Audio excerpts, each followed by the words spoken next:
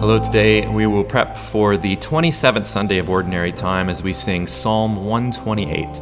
May the Lord bless us all the days of our lives. This is one of my favorite psalm settings for a wedding, and it's really quite fitting because this weekend's readings are all about marriage and all about who is marrying whom. And of course, there is a couple, always, that are marrying each other. It's one of the few sacraments that we actually would give to ourselves. So when I married my wife, we weren't married by the priest or by a minister of the church. We married each other. This was a sacrament that we exchanged vows with each other, and this is actually a sacrament that we offer to each other. But who are we marrying? Fulton Sheen wrote a great book. It's called 3 to Get Married. And what he's saying, quite simply in the title, is that yes, there is a man and a woman involved in this marriage, but there's a third person, God. God, and he almost has to be wedged between the couple for a successful, loving marriage, to put God between the two.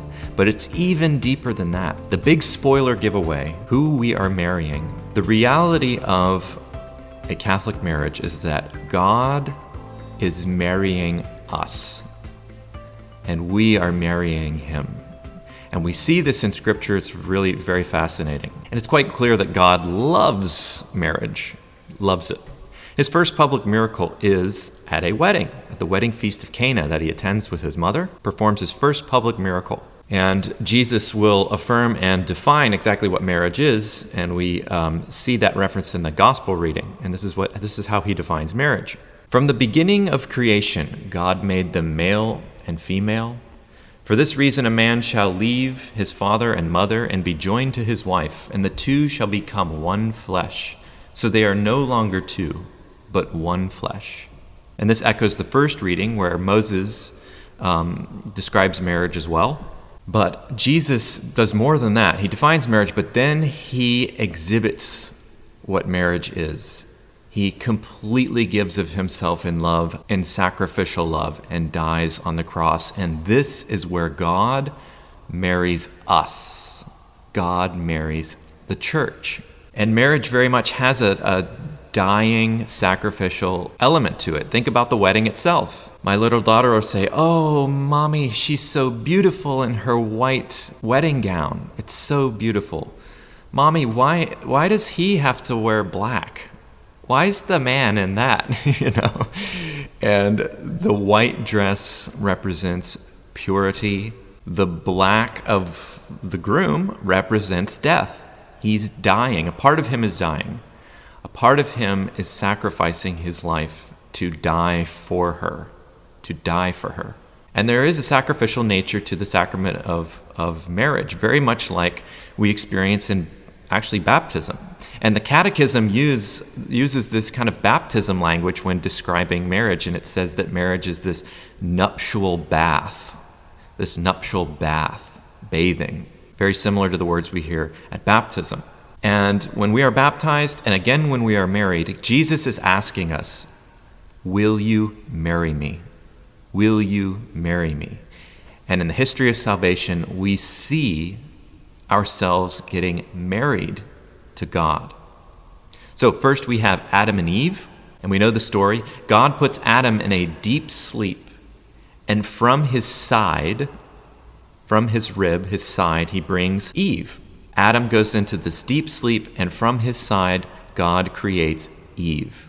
And so then enters the angel, Lucifer, the devil, who convinces Adam and Eve to say no to God. They deny God's life. And so Adam and Eve's union transmits original sin to everyone. Okay, so that's kind of the bad news.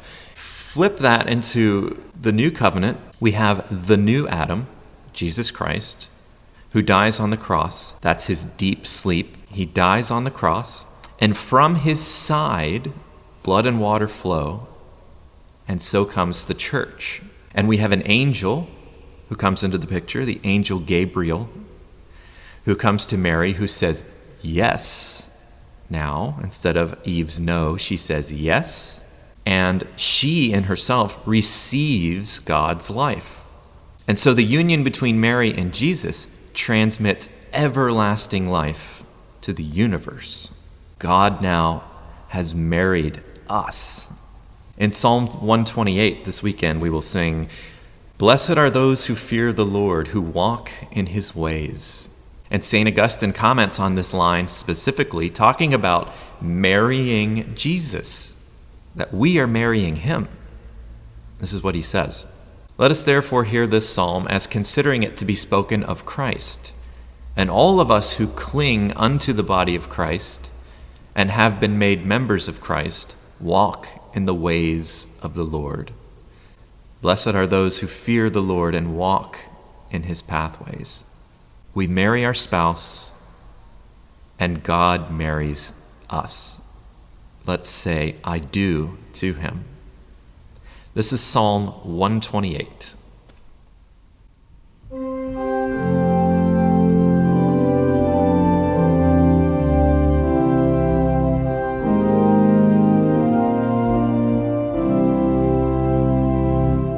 May the Lord bless us all the days of our lives.